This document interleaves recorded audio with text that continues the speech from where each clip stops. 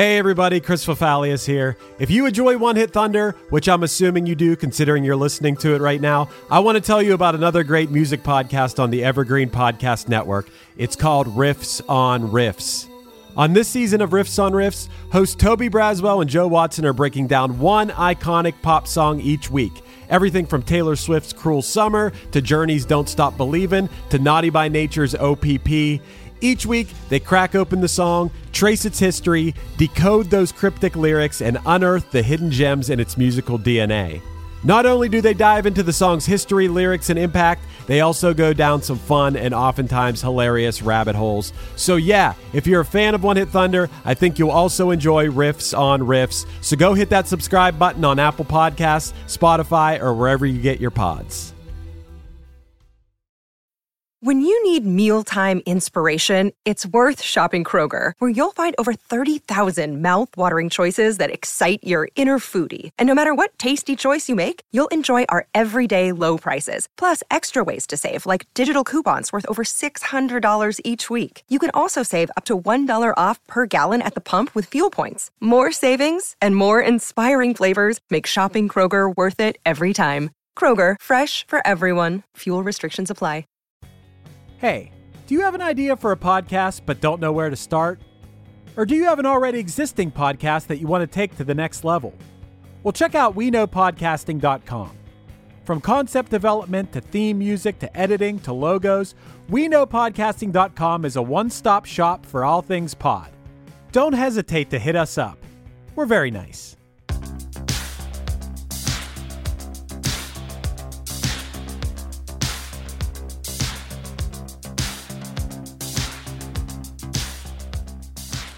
Pogoing to new wave music in clubs is a God-given right, and no one knows this better than Men Without Hats frontman Ivan Doroschuk. He got his revenge on the bouncers that tried to keep his feet on the ground by writing The Safety Dance, a song that truly defined the mood of the early 80s. Was it the infectious melodies and the massive synths that took the song to great heights?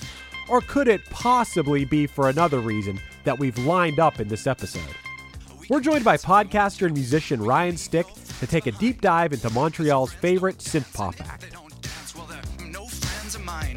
I say we can go where we want to, a place where they will never find. And we can act like we come from out of this world, leave the real one far behind. And we can dance. One hit is all you need to make the money guaranteed, and you can live off royalties forever. And it makes me wonder, is it just a wonder, or is it one hit thunder? So Ryan, I don't know if you've noticed, but we've had a very Canadian podcast lately. We've talked about Jan Arden, we've talked about Daniel Powter, we had Word Burglar on, and now you're here today to talk about another Canadian artist. I think that we're really trying to bring the Canadians into the One Hit Thunder world. So welcome. Thank you, man. When I was a kid, I was under the distinct impression that there was like 4 famous Canadians in the world. And I was wrong. So, please continue justifying that, revelation. Right. Yeah. Well, today we're here to talk about a very interesting Canadian artist. We're here to talk about Men Without Hats, which I would assume that 99.9% of the people listening right now know Men Without Hats. Whether they realize they do or not realize it, I think everyone knows The Safety Dance.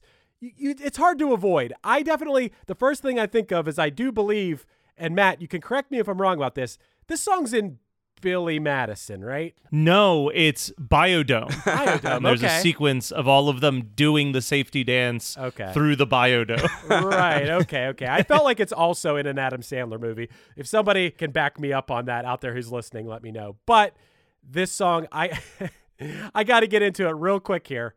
I was listening to lots of Men Without Hats today in preparation for this episode, and I started to develop a theory in my mind about when this song came out and what was going on in the world. What does this song, Ryan, I want to ask you, what does this song make you think of when you hear it? Conan O'Brien. Okay, yeah, you sent us the clip. Explain. So when I was a punk-ass kid who just listened to punk-ass music and couldn't get over myself or get out of my own way. Been there. And you know when you're in the 90s and you see all these like CDs like, hey, remember the 80s? And I'm like, yeah, when dinosaurs roamed the earth. But I'm like, that was like 12 years ago. Right. So, yeah, I was watching Conan O'Brien and there was this funny skit where they used to do this thing where they're like, we have satellites here and we pick up channels that not a lot of people know. And there was the Men Without Hats channel. And my favorite writer, performer on Conan O'Brien named Brian Stack, he would do this thing where his wife's like, oh, can you pass the I don't know, the soda. Is like, you can drink soda if you want to. You can leave your friends behind. And she's like, I want a divorce. He's like, you can divorce if you want to. You can leave your friends behind. And so that melody was like there right away. But later on, just, you know, going out more, going to going to bars. But Men Without Hats is so punk ass in its own way that it's, you know, they would play it to kind of fuck with punk sometimes, and it was great because everybody would just get down anyway because it's a great song is a great song. One of the things that I kind of picked up today when I was doing the research is like, I realized that I know about 4 words to this song. In my brain, I was like, yeah, they just loop the same like first verse and chorus over and over and over again. There's a lot of lyrics to this song, and they're not even that bad of lyrics. No, they're cool. Yeah, I think it's cool. Hey, Ryan, before I get into my theory, which ended up being completely correct, about Men Without Hats and specifically this song, is this a situation where you, as a Canadian, are like, what are you talking about, one-hit wonders? Or were they also one-hit wonders in Canada? I didn't even know they're fucking Canadian until like 4 months ago. Yeah, right. They sound like the most European thing ever, right? Their video feels European. He sings with a bit of an accent, too, in the beginning there. And what's interesting is that I was only familiar with, you know, the poser level, like, music video version. But then there's a long play version that has this intro where he almost talk lyrics it and gets a little zany in it, and that's where that punk element comes in because they're a punk band before they were the band they were. Even the origin of the song is punk as fuck because they were like, this song was written because every time a song came on a club that he really liked, like, you know, if it was Blondie or the B-52s, he would start pogoing and they'd throw him out of the club. So that's essentially what this song was written for. And I'm like, That's so awesome. But yeah, no, had no idea about the Canadian thing. And then when I was doing my research, there's a song called Where the Boys Are At. Where the Boys Are, that is littered with Montreal landmarks. Littered. Like with the orange julep, this big orange dome thing on the side of the highway. If you've ever been to Montreal, you can't miss it if you're on the Carey Highway. And yeah, the orange julep, and it's filled with these French Quebec things called bonhommes, which are this like mascot that looks like a little marshmallow man. It's insane. So yes, I cannot unsee the Canadian in it now. Now I'm proud. I don't know. Cool. Yeah, that spoken word thing you're talking about, which that does happen in a lot of Men Without Hats songs that I've learned. That is a very European thing that was done by a lot of the new wave bands and, you know, this era of bands. But that aside, do you guys want to hear my theory, which proved to be true? Yes. Yeah, let's hear it. So I was listening to the song, and I'm like, what does this song make me think of? Like, why? I mean, I got to tell you, I enjoy this song. I've liked this song for a long time. I like the sound of the music. It sounds very 80s. It just kind of puts you in that mood. But I was like, man, if I was back in 1982, what situation would I be in where I wanted to hear this song? And then I was like, well, I guess if I was in a dance club and there were lights, lots of bright, colorful lights. And then I started listening to the song more, and I'm like, this song has a very hypnotic sort of steady beat. And I'm like, wait a second. This is the perfect cocaine song. This is the most cocaine song I've ever heard. So I did some research, and I'll give you guys one guess on when cocaine was at its peak use in both the United States and Canada. Would it possibly be, I don't know, maybe 1982, 1983 range? That would be 1982, when in the United States, there were 10.4 million users of cocaine in the United States at that time, and 250,000 in Canada at the time, both at peak cocaine use, 1982. And that is also when this song was at its peak. So I think my theory was pretty legit. I want to bounce back to Ryan had brought up the origins of the song kind of being, anti-bouncers kicking you out of a club for dancing. There was actually a really good quote, and I remember this show. There was a show on VH1 called True Spin. Did either one of you watch this show at all? No, I don't remember it, no. It was essentially they would pick this song that had a very ambiguous meaning, and it was like all of the rumored theories of what is this song about. And then they would have different like comedians commentating on the rumored reasons. And then at the end of the episode, the writer of the song would come on and debunk all but one of them and be like, no, this is what the song's actually about. So on that one, the projections were that it was about getting kicked out of a club, that it was about safe sex, and that it was a protest song against nuclear war. And the lead singer had this quote to say about it. Well, first of all, he said the safe sex thing, people are just reading too much into the word safety. But then he said, no, the song is not about nuclear war, but it's because it wasn't just a question of being anti-nuclear. It was a question about us being anti-establishment altogether, which is that little, I think that's why I think new wave music is so fascinating, because you have this extremely radio-friendly poppy music, but it is still coming from the dudes who were doing everything in their power to tear down the establishment like just 5 years earlier in, say, like New York or DC or Los Angeles. And they still kind of have that attitude. Like I think of SLC Punk where he says like, I didn't sell out, I bought in. And it's like, it kind of was this whole thing where it's like, well, fuck it. If we make the poppy music, we can still sing whatever the fuck we want, because people aren't going to pay attention to the lyrics. They're just going to pay attention to the beat. And you get like Elvis Costello writing these anti-radio songs as like hit singles and shit. I just think that era of new wave music from a lyrical standpoint is always fascinating. And I feel like we haven't covered nearly enough of it on this show, actually. We're a very 90s ass show lately. So I'm glad that we're getting a little bit of that 80s new wave back in the game. Yeah, I definitely agree with how deep that music can be. And it's always fascinating when you hear, especially like music, that song reached everywhere in the world. And many countries that can't speak a lick of English can still appreciate the vibe it's projecting. But I always found it fascinating when pop music would have brilliant writing and messages hidden within the kind of like, I don't know, candy-coated presentation that it was giving everybody. And that extra layer is kind of like, like a great blockbuster movie will have those elements inside it too. It's not just the fluff. They'll have like, those meanings that you'll take home with you, become a better person. Those are the movies, and like this, those are the songs that will last forever, because, it wasn't just kind of like a one and done, quick, disposable presentation. It kind of had that extra element that said, it had some weight to it. Hey, Ryan, I got a question for you. As a guy also who played live music, what is your overall thought on bouncers? Do you have a positive or negative outlook on bouncers at clubs? It honestly depends, man. Can I tell you guys a fast but funny story about bouncers? Yeah. I've never kind of been one to piss the bouncers off, even though a friend of mine, God, I don't know what she did, but every bouncer she saw, I don't know, they were never dancing to the same song, and it never went well. But bouncers to me just being kind of, I don't know, a dude who used to wear a lot of makeup and leather pants. Sometimes a bouncer was a necessary means for survival based on where you were. Right. And I remember being in Toronto on tour. We were opening up for a band called Dayglow Abortions, and I was in essentially kind of a pop punk-ish band called Rockets Away at the time.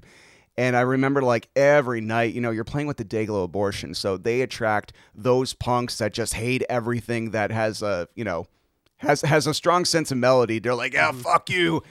So I was kind of on edge after a few days. I was, the band themselves, bands are always awesome. It's their fans that ruin everything. So we're in this club, and this girl smiles at me, and I'm a young, clean-shaven boy, and walk by, and this girl smiles at me, so I smile back. But then the guy she was with kind of notices that. He's like, "Oh, look at this guy, and I'm like, "Hey, man, just leave me alone." He's like, "Oh, now he says to leave him alone." Getting really antagonistic, and I pulled a card that usually works. unfortunately this time didn't work out very well. I said, hey man, listen, I know the security here, because I did. I introduced myself to all the security and stuff like that. Good move. Good move. If shit ever goes down, be nice to every single person in the club, the sound people, the coat check, everything. The best advice. Yes. Yeah. No reason to be a piece of shit to anybody ever at all. No. So I say, yeah, listen, I know the security and stuff like that. He's like, oh, really, really? Goes off, comes back with one of them arm in arm. He's like, yeah, I grew up with this guy. And I'm like, oh, shit. So then I pulled my other move, which is just like, okay, there's nothing to do now. Be completely honest. I'm like, listen, man, I'm on a Dayglow Abortions tour, and I am in a pop punk band. Every single day, I get shit from almost every single person I meet. I am sorry that I said that card. I have a lot of respect for you or whatever. Just saying it. I'm like, look, sorry about that. It's been a hard week. And I shake his hand. I'm just like, let's just put this behind us. The guy ended up buying me like 10 shots. And we talked all night. And then later on, I found out that girl, that's her ex-boyfriend. And he just got out of prison for beating the shit out of a guy. So it's like, in that moment, I could have been like, oh, God, my masculine energy is being threatened. I must show dominance. I'm like, nope. End it. Humble yourself. Shake hands. End this thing. This won't go well. And I'm you'll really get some free drinks out of the deal. Yes. So I did a safety dance that night. Yeah, for sure. Yeah. I would say about bouncers in general is, everyone's seen the aggressive asshole ones, maybe being too rough with the crowd. But I do feel like in my experience at clubs, I've had a lot more positive experiences where it was like people were crowd surfing, people or whatever, and they just help the people off and they guide them down the steps so they can go back in the crowd. And I think that's pretty nice. So I guess that Men Without Hats had a different experience with bouncers than most of mine. But also I have seen those, rare occasions where the bouncers were getting a little rough. So I get it. Maybe things were a little rough in the club where the safety dance was playing or whatever, the B-52s or whatever they were pogoing to at the time. So I get it. I don't like the establishment either. Well, like you said, like cocaine was just flying everywhere back then. So maybe the bouncers are just like, get out of my club. Could you imagine what the people were like? Could you imagine how many fights and people that were just so fired up, red-eyed, and ready to just like explode? I mean, I'm sure you could get in the right positive mood listening to the safety dance and dancing really hard, but I don't know. I could see that being it's not like everybody's shrooming or something. It's like it's a club full of Patrick Batemans out there. Yeah, for sure. So, I'm not siding with the bouncers here. I'm just saying it's 1982 and everybody's on coke. So, Anyway, I give Men Without Hats a lot of credit for doing their own thing. They are so synth heavy. And like I said, I have a soft spot for those songs that feature the spoken word parts, hence why I like the sugar cubes and stuff like that. It's almost like it's a funny trope of the time, is that thing. That's why you love that New Jack Swing, too. There's always the spoken parts in those songs. Love it. You listen to a lot of their stuff. Did you happen to check out their only other semi-charting hit, Pop Goes the World? Oh, my God. Did I? about the choke on my LaCroix when you asked me that. I will say that I checked it out. It starts with the singer, Ivan, I believe is his name. Yep. Yeah. Dancing, smiling, and popping bubbles. And I'm like, what is this? And then a baby is playing a synthesizer. There is a creepy dancing snowman. There is a woman with a bass who is just dancing with the bass, but not playing it. Not even pretending to play it. She's just dancing with it. And I will note that I watched a lot of Men Without Hats videos today, and that creepy snowman makes an appearance in a lot of them. That's the Bonhomme I was telling you about, the French-Canadian thing, yeah. Huh. I don't know either. It haunts my dreams, but I'm unfamiliar with it. It's... And it has something to do with being French-Canadian? I think so, yeah. Pretty sure. Okay. Yeah. What about, there's also the little person dressed like a jester and that woman from the safety dance video. They also make multiple appearances in other Men Without Hats videos. It kind of reminds me of, I don't know if anyone out there is a fan of They Might Be Giants, but within their music videos, they'd always have this the same things would pop up in their videos, like this cutout of this man's head that always popped up in the videos. I don't know if that was an 80s thing or if that was just making the most out of the props you spent money on. So like, we got to use these props in like 6 videos, guys. I don't know what the deal with that was. I think I'm going to say it was an 80s thing, because think about, even we've done like those previous episodes where you even talked about like Go West. And the guy with his wrench. That wrench made an appearance in a lot of music videos. I was curious about that one because it did chart. It was in a Phoebe Cates movie that I've never heard of called Date with an Angel that did not look very good. But then in 1991, it sounds like they got bit by the Nirvana bug as well. Dude, I got to get into this. Did either of you guys listen to this album? No. I haven't heard the album, but I know like he wanted to do the guitar thing, and the label kind of said, look, if you do this, we're going to give you like half the money for your production. It's like, fine, whatever. But I want to do it our way. And, it didn't work out, but, at least sometimes you just got to take swings. And Men Without Hats in general was taking a swing because they were a very early band to be doing what they were doing. And a lot of people were probably going, what the fuck, when they were coming together. Yeah. But Pop Goes the World, I'm a producer of a podcast called the Rockman Power Hour. And Jason Rockman, the host of it, is a diehard Men Without Hats fan. And Pop Goes the World is like that. It's a concept album. And that album really goes into, all the deep stuff you were talking about before. And it's really cool. It's really cool to hear albums like that, with Whisper singing, and it sounds like all happy, joyous, but at the same time, they're singing about really heavy stuff. But I have not heard the 90s stuff yet because I kind of like don't want them to leave the 80s, if that sounds familiar. I would go even further and say that you don't want to hear this Sure, album. okay. I put it on, and believe me, look, I came into it being like, hey, Men Without Hats is cool. Like, they have their own sound. They do their own thing. Nothing but respect for them. I mean, I didn't necessarily like all the songs, but at the same time, I'm like, this is cool, But the 1991 album, woof. All the synths are gone. Yeah. And I'll tell you what it sounded like to me. This is what I wrote down about what it sounded like. First of all, I wrote, it's so bad. And I wrote in big capital letters, why? They do cover I Am the Walrus on it for some reason. But to me, this album, I don't see like how this is inspired by Nirvana, because what it sounds like to me is a fake band from a teenage show from the 90s. Like, okay, if there was a band playing at the Max on Saved by the Bell or something, like, it is just not good. It doesn't rock. It's just so average. I don't know, like, if that was inspired by Nirvana. They were inspired by I don't know what about Nirvana inspired that, but it's not good. I don't know. So let me ask this question. I'm trying to think right now, and this is brought on by finishing Pam and Tommy the other day.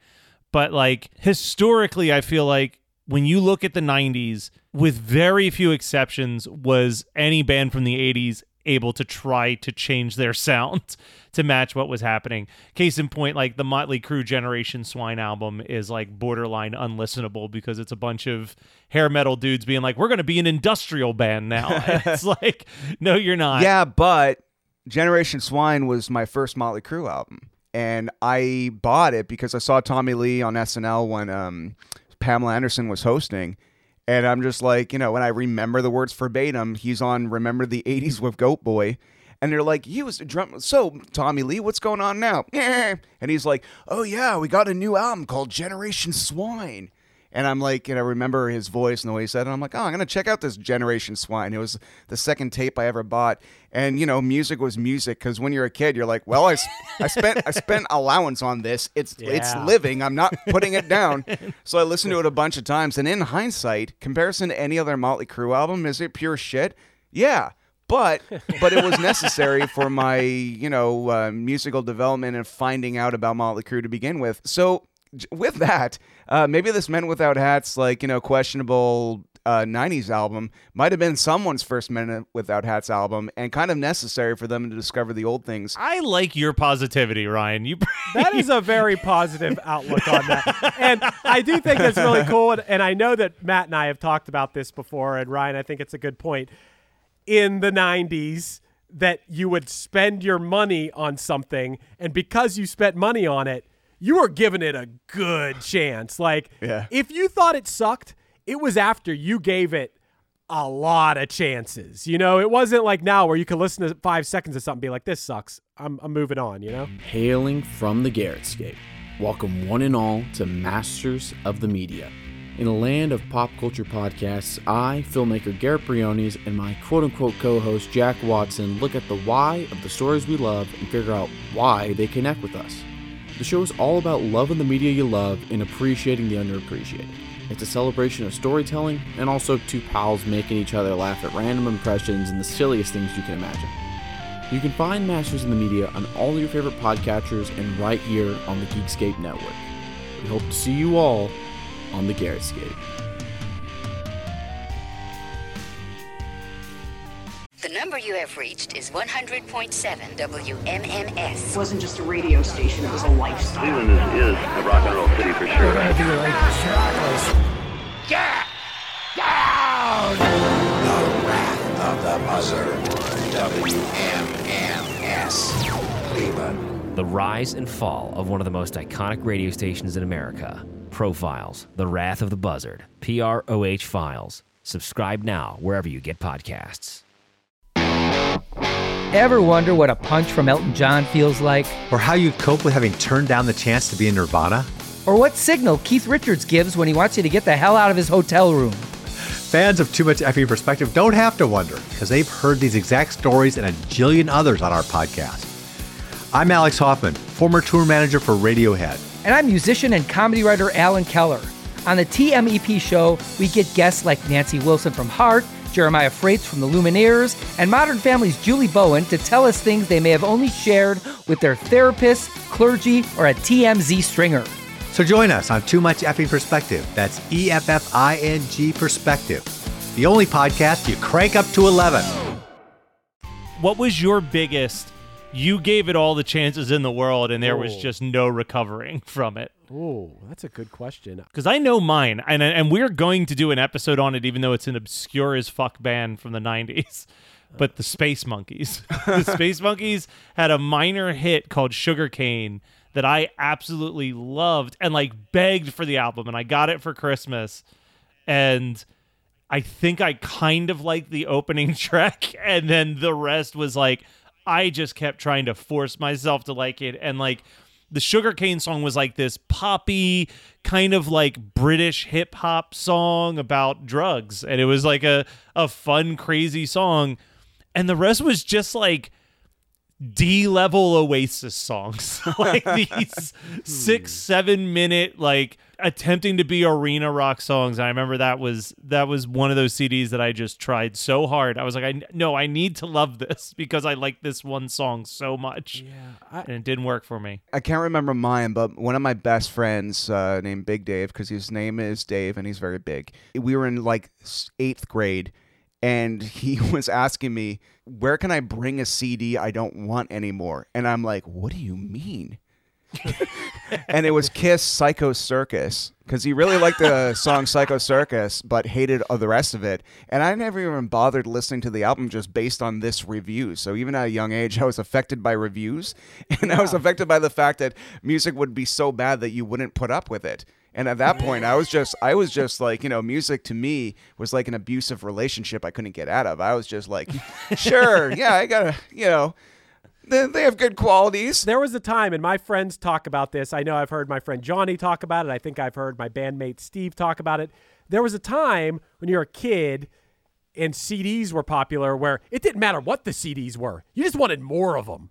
Yep. I want this collection to be as big as possible. And if someone's parents or something were just didn't care about those CDs and you could add them to your CDs, it's oh, that's awesome. To answer your question, Matt, about what was the thing that you couldn't get past even though you bought it, There were a lot of bands on Lookout Records in the 90s because, I loved Operation Ivy and Green Day, so I'm going to love this whole catalog, and would go to the record store and buy these CDs, and just, they were unlistenable. They were like garage rock, terrible recordings, just because they had that label on the back of the CD. I felt like I had to like them. The High Fives and bands like that. It was just so bad, and I tried to like it and couldn't. There is a thing about like brand loyalty. Like for me, it's like I have so many Tooth and Nail records because like that was my label in high school. And I don't like death metal. Why do I have so many Christian death metal albums? I just bought them because I was at a music festival and Tooth and Nail had a table and I was going to drop all the money that I brought on CDs at that table. I feel like that's the big one. Oh, when you have that label loyalty. Oh my God, I'm so glad you're shitting on that because I finally remember that now. I was thinking about brand loyalty. And I'm like, oh yeah, what about band loyalty? And I'm like, man, I lived and died by everything Green Day put out when I was growing up. Everything.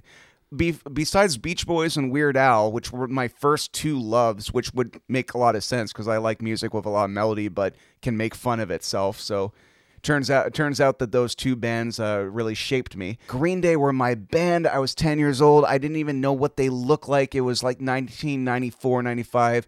Pre-internet, and I saw one magazine picture of them once, and that was a year in to even know what they look like. So it was all about the music, man. When Insomnia came out and Nimrod, all those bands, but man, when 21st Century Breakdown came out, and I was like listening to it, like kind of smiling and being like, yeah, oh, this is going to be great, and just, I don't know, man, everything about American Idiot, the spontaneity, the big, large songs that had 5 songs in one, it just seemed like more. And clearly they're like, oh my God, here's this thing, because Doogie came out and we're on this plateau, and then Insomniac, we're back to our roots, but shit, it didn't sell anything, and Nimrod, we're trying to get it back, we're trying our things. It just seemed like American Idiot was their second explosion. And man, 21st Century Breakdown, I think it's produced by Butch Vig. And it's just interesting to me when you take Billy Joe, the greatest pop punk singer of all time, and just litter him with current day trendy vocal effects, watering down the sheer power of what his voice can do. And just these songs that kind of just sounded like we're untouchable now. We don't have to edit ourselves. Let's not think twice. Let's just put this out. What songs are even on that one? I don't fucking know. 21 Guns. It's a whole album of, and I don't hate that album, but it's definitely low ranking on my Green Day ranking albums.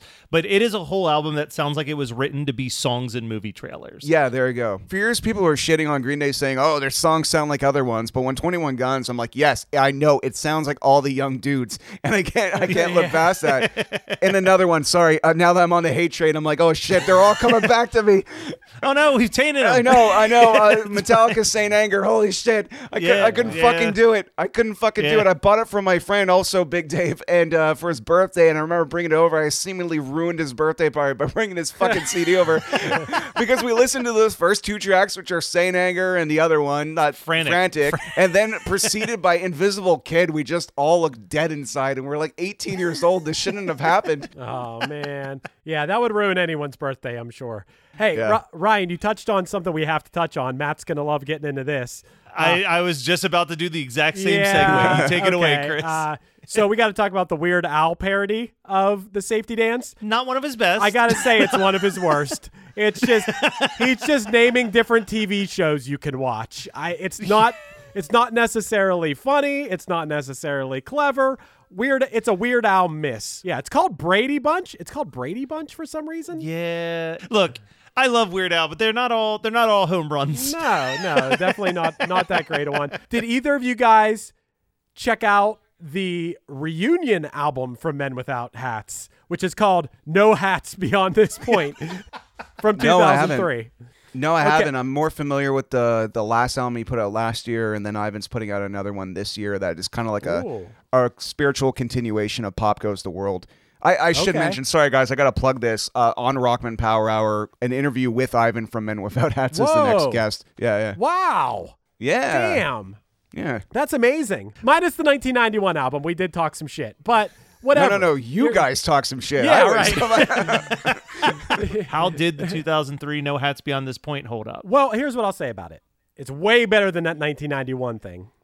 It's back to the synth and back to what they were good at. One thing I made a note of is it has, so I listened to this song, which I think is the first single from it, called In California.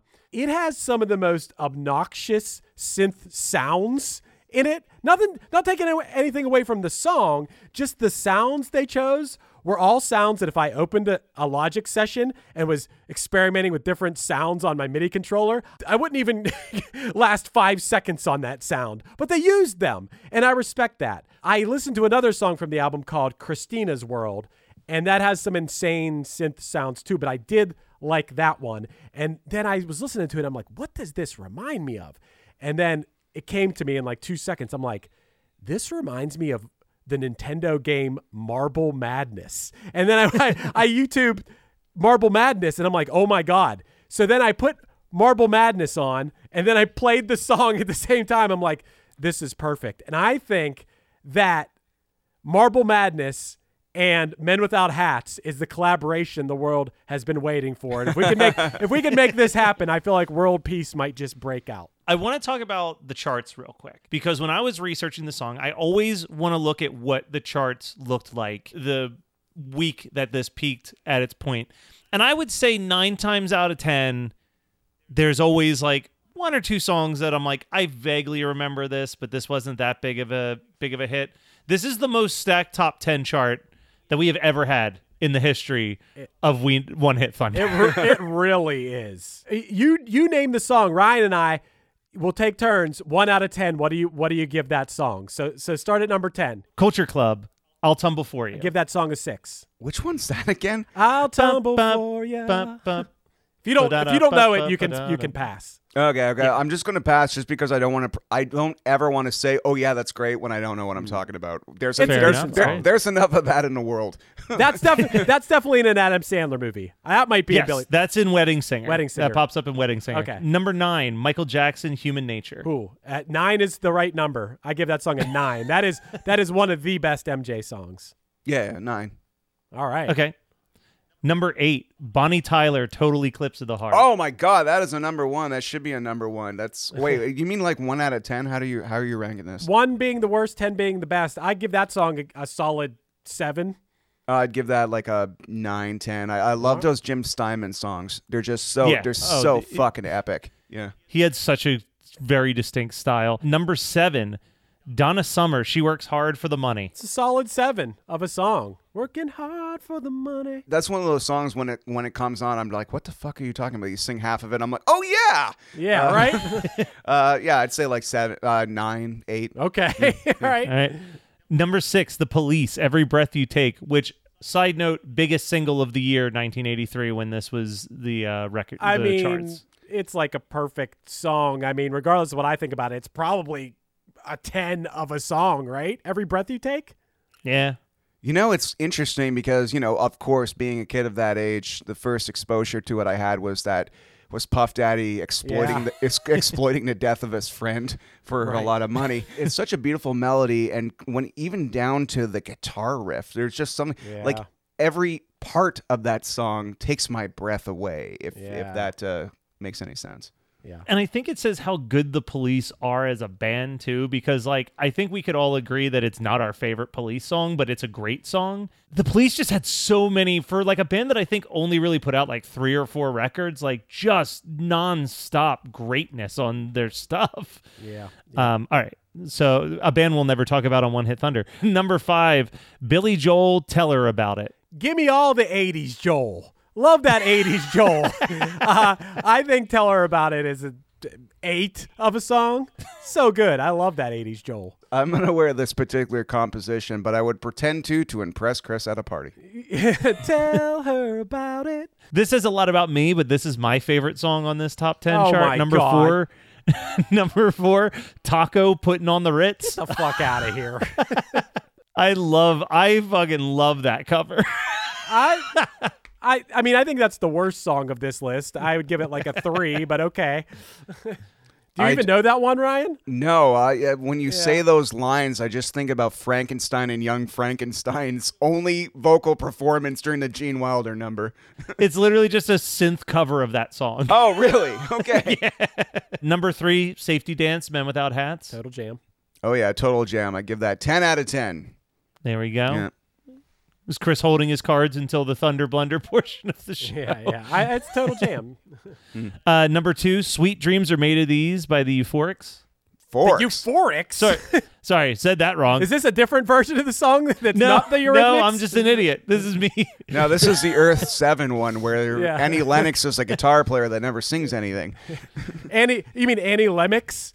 Yeah. From the Euphorics? If you're talking about the Eurythmics, that's like the Eurythmics. That's the one I'm talking about. That song's like a 9. That song's fucking amazing. Total banger. 9 out of 10 for sure. And the number 1 song on September 9th, 1983, Michael Cimbello went to high school with my uncle with Maniac.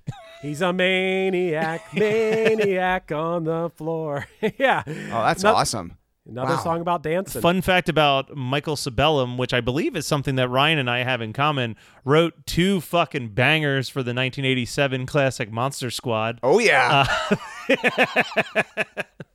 Wrote the Monster Squad rap and Rock Until You Drop. That's the same fucking guy? Yeah. Oh, my God. I never realized that this guy is like my personal Kenny Loggins. Like, I didn't realize.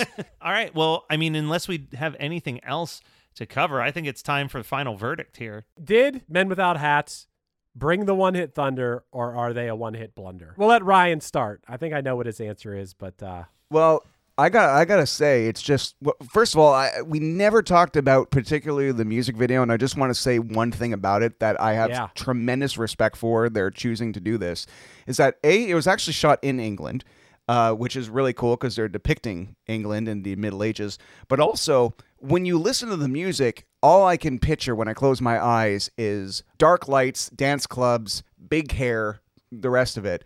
But this video, they depicted in kind of like a Pied Piper scenario where he is dancing into a town, and by the time it's finished, everybody's dancing, and there's not an electric anything in sight. So it's kind of a polar opposite of the synthetic music, not synthetic music, but the music and the synthesizers.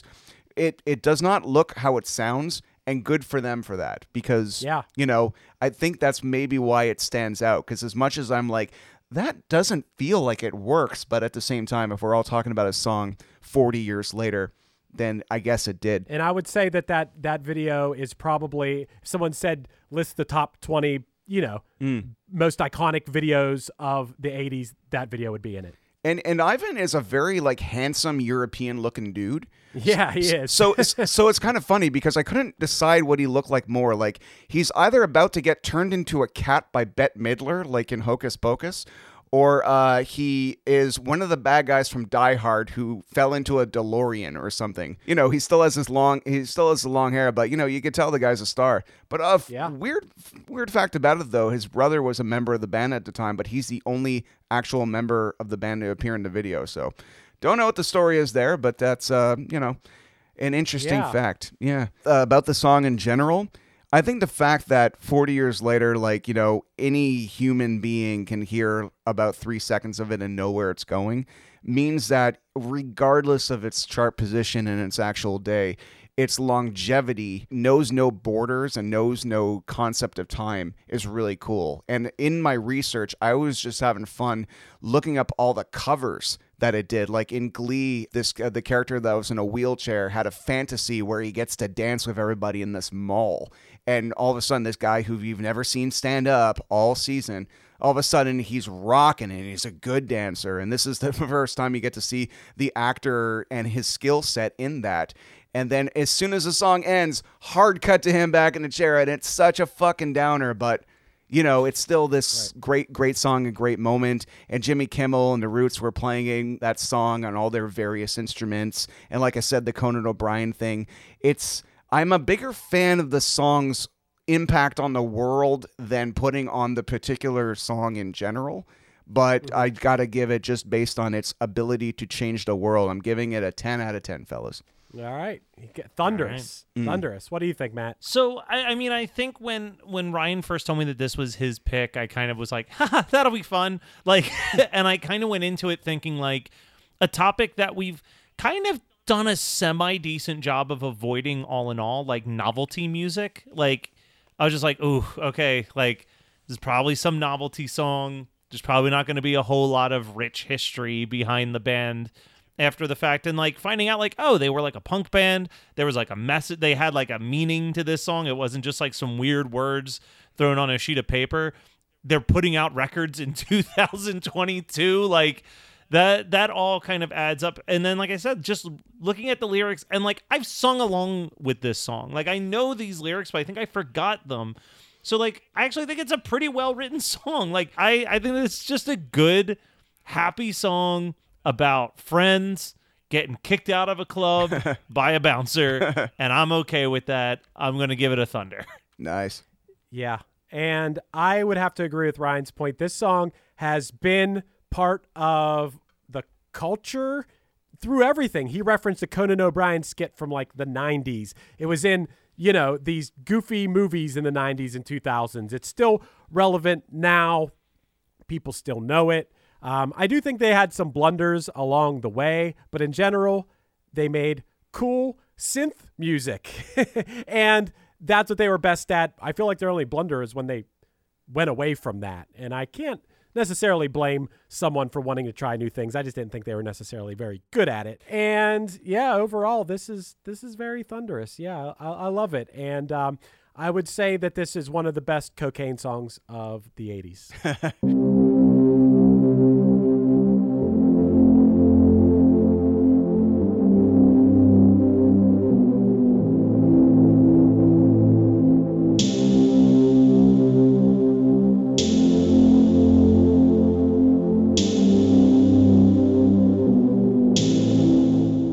Been One Hit Thunder. One Hit Thunder is hosted by Chris Fafalios of the bands Punchline Pack and Another Cheetah and produced by Matt Kelly of Geekscape.net. Underneath me, you're hearing O Sierra off of the Punchline album Thrilled. Visit punchline.com for merch, tour dates, and news. Do you want to start a podcast? Then contact Chris and I at weknowpodcasting.com for how we can make your show sound as professional as possible.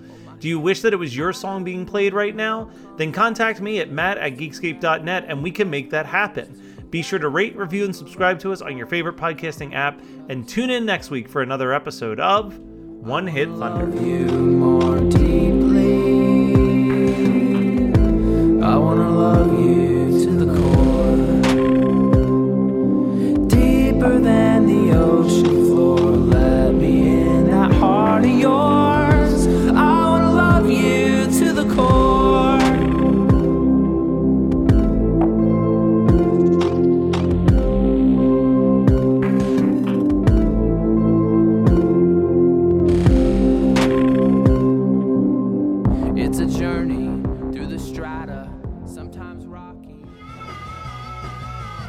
You're listening to the Geekscape Network. Hey, this is Dewey Halpus, host of Peer Pleasure on the Sound Talent Media Podcast Network. Join me each week as I explore another long-form conversation with one of your favorite musicians, actors, comedians, or creatives. From Chino Moreno of the Deftones, John Gorley of Portugal the Man, to Fat Mike from NoFX and Ian MacKaye from Fugazi and Minor Threat, we go all over the map. From Fall Out Boy to Slayer, Peer Pleasure has it all. Check us out now on Sound Talent Media. Hey you, do you have any plans this year? Ha! How's that going? Did you get 2020'd? Well, welcome to a brand new podcast called 2020'd, where myself, Benny Goodman, and my good friends Corey Paisley and Siobhan Cronin from the band Lost Symphony also got 2020'd. And since the world ended this year, we decided why not just check in with some of our friends in the music industry and see how everyone's doing. We're going to get a candid look at life on and off the stage, as well as the mindset of some of the most successful people in the entertainment industry. New episodes drop every Sunday and Wednesday at 9 p.m. Eastern. And you can listen at 2020-d.com, soundtalentmedia.com, or on your favorite podcast app.